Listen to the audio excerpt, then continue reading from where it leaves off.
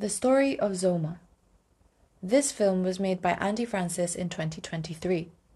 It is 11 minutes and 8 seconds long and is played on a loop in the Dark Studio alongside two films made by Brett Novak titled Elias Sime, Tightrope, and architectural projects by Elias Sime and Meskerim Azagid.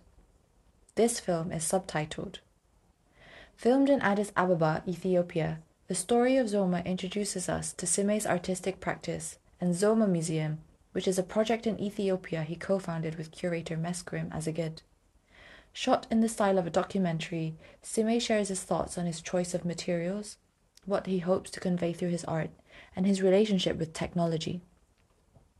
Azagid also shares stories about the hand-carved and hand-molded architecture of Zoma, the significance of these building techniques, collaboration, and her goals for the future.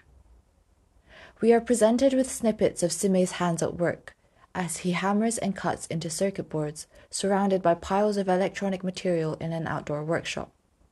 There are close-up shots of the textures in Sime's wall-based pieces made from collaged circuit boards, braided electrical wires, keyboard keys, watch faces, buttons, and ceramics.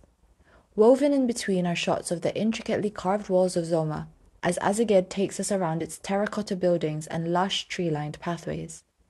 She showcases Sime's artistry through stone tiles carved with different creatures, wooden mosaic walls, and the unique doors and window frames found in Little Zoma.